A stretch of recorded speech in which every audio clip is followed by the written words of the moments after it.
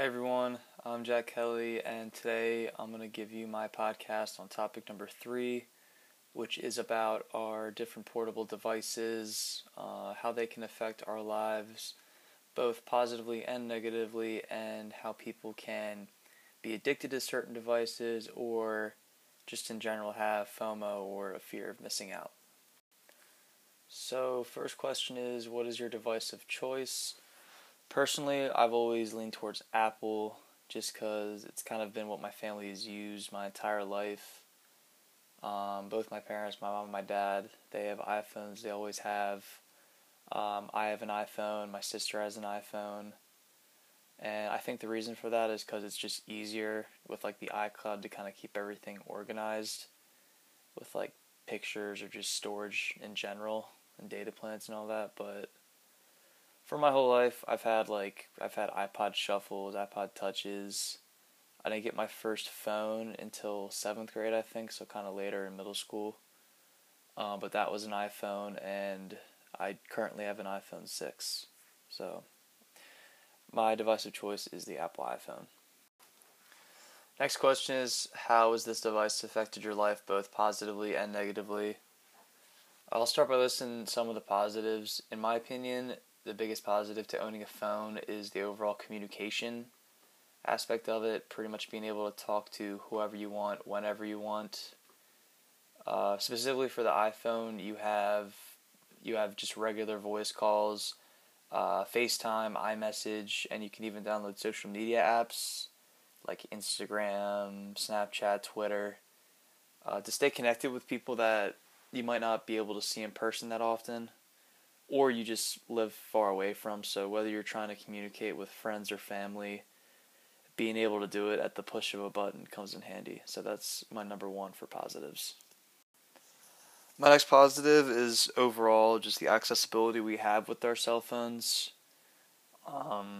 Just the amount of power we have at our fingertips at the push of a button is just crazy. The fact that we can look up whatever we want and get a response on Safari or any other search engine within a few seconds.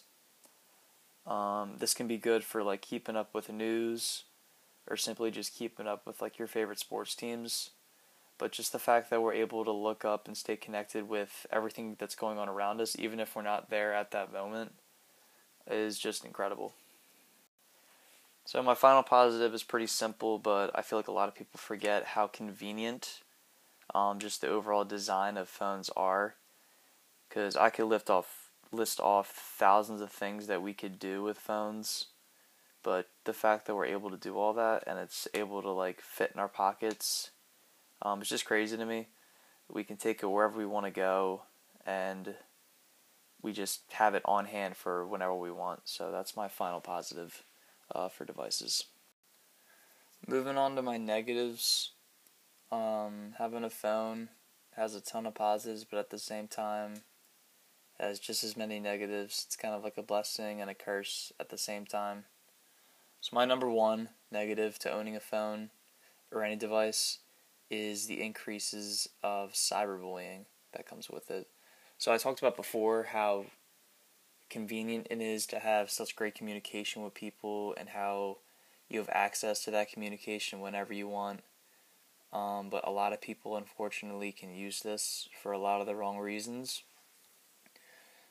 People cyberbully, they can make fun of people on social media or just straight up text them or call them. They can pretty much use any form of communication on a phone in a negative way to make someone else feel bad about themselves. But since it's behind a screen, it doesn't really have too much of a consequence to the person doing it. But it has just as bad as an effect as normal bullying, if not worse, than the fact that the person who receives the bullying doesn't really know who it is or really what to do about it.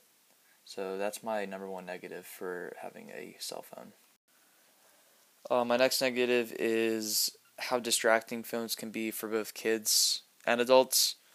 So I guess I'll start off with kids.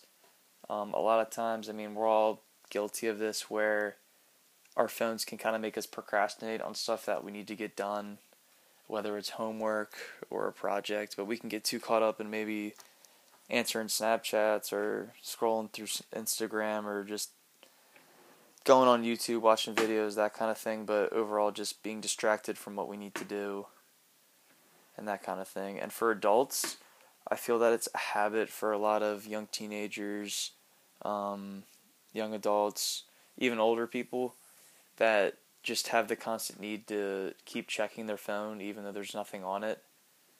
And it's just overall a huge distraction, and a lot of people don't pay attention to what's going on around them because of their cell phones. So that's my second negative for having cell phones. Kind of going off what I was just saying about phones being a distraction to the extreme, it can be really dangerous for people that don't really know how to put their phones down. And I think what a lot of people would think off the top of their head is texting and driving and how serious of a problem that is. There are laws in Delaware that say that you're not allowed to be on your phone at all while you're driving, but this doesn't really stop people from holding it at their hip and glancing down at it here and then while they're moving in a car. This leads obviously to serious accidents and a lot of times people dying for no reason if someone swerves on a major road and hits oncoming traffic because they just decided to text someone for 15 seconds and take their eyes off the road. It's a really serious issue. And even people walking, people that walk with both hands in their phone looking straight down at their screen.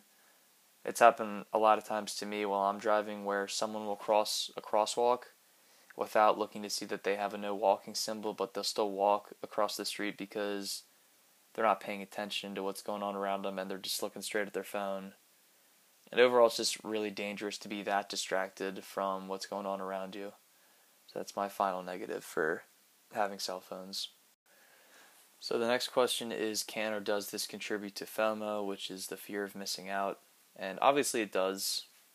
Someone could text you asking if you're going to a certain party or you're going to hang out with a certain group of people, and either you might not be able to go or you might not be invited, and you'll see later maybe on Snapchat on someone's story that it looks like a really fun party, or you see someone that you like hanging out with there and you just you get an anxiety for not being there.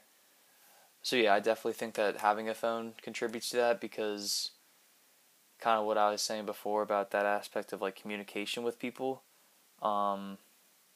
it's just as easy to get that feeling of missing out from seeing everyone on social media maybe talk about something that you weren't able to attend and that kind of thing. The final question is, do people experience device addiction? Yes, it's very easy for people to get addicted to their phones. We see a lot today how almost everyone that's in their early teen years, even in early middle school and up, everyone has cell phones nowadays, and a lot of people just aren't able to stay off of them. They constantly have to feel the need to check them throughout the day, and people just get so used to doing that they're not able to break that habit.